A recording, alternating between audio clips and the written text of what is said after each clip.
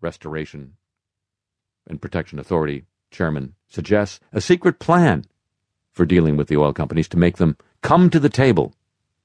That's a big table in some way. Meanwhile, as they say in the newscasts, other parishes besides New Orleans, 2 other suburban counties, or parishes as they're called in Louisiana, have filed their own suits against the oil companies. And John Barry told me personally this week in public that he thinks other parishes, other counties, will file their own suits. So keep watching or keep listening. Now, I have to say this, and it's a correction. It's not an apology, but a few weeks ago I mentioned that a young girl by the name of Malala,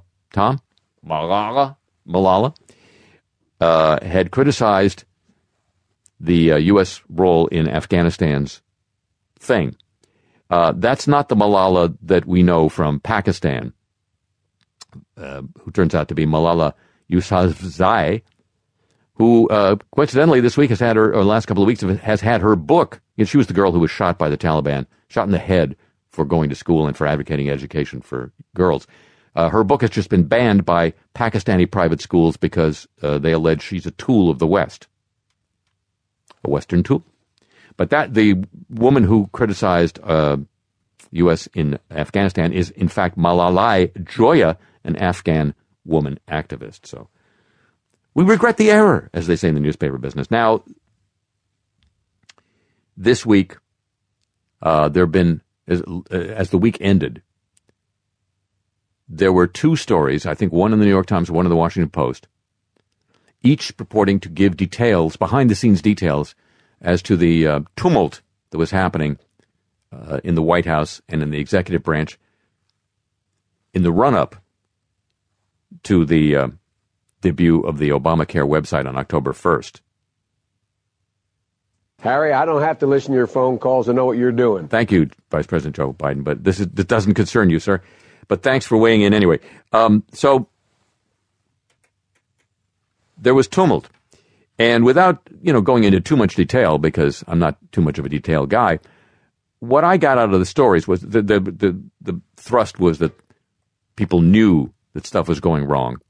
And officials kept saying, they were being briefed by the companies developing the software, and they kept saying, well, we have these problems, you see, and we need more time for testing and everything.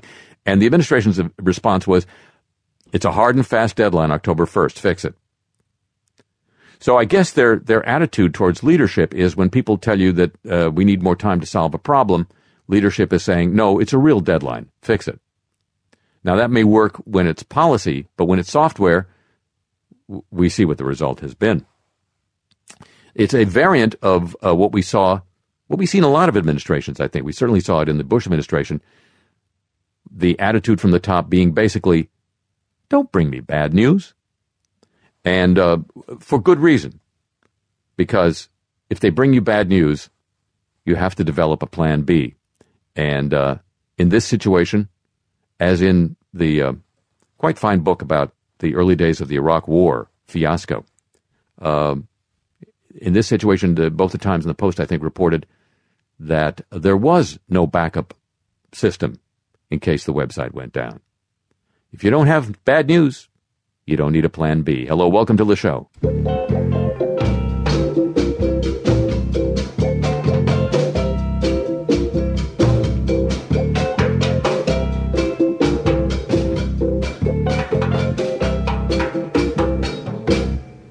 Mama Ruth, she was the queen of the little red, white, and blue. Mama Ruth, she was the queen of the little red, white, and blue. Said, ooh, why can't you spy, boy? Tell yourself to die, boy. Medicine man got heat, strong power. You know better than to mess with me. Like a rival, la, proof. Like a rival, la, proof. If you see a spy boy sitting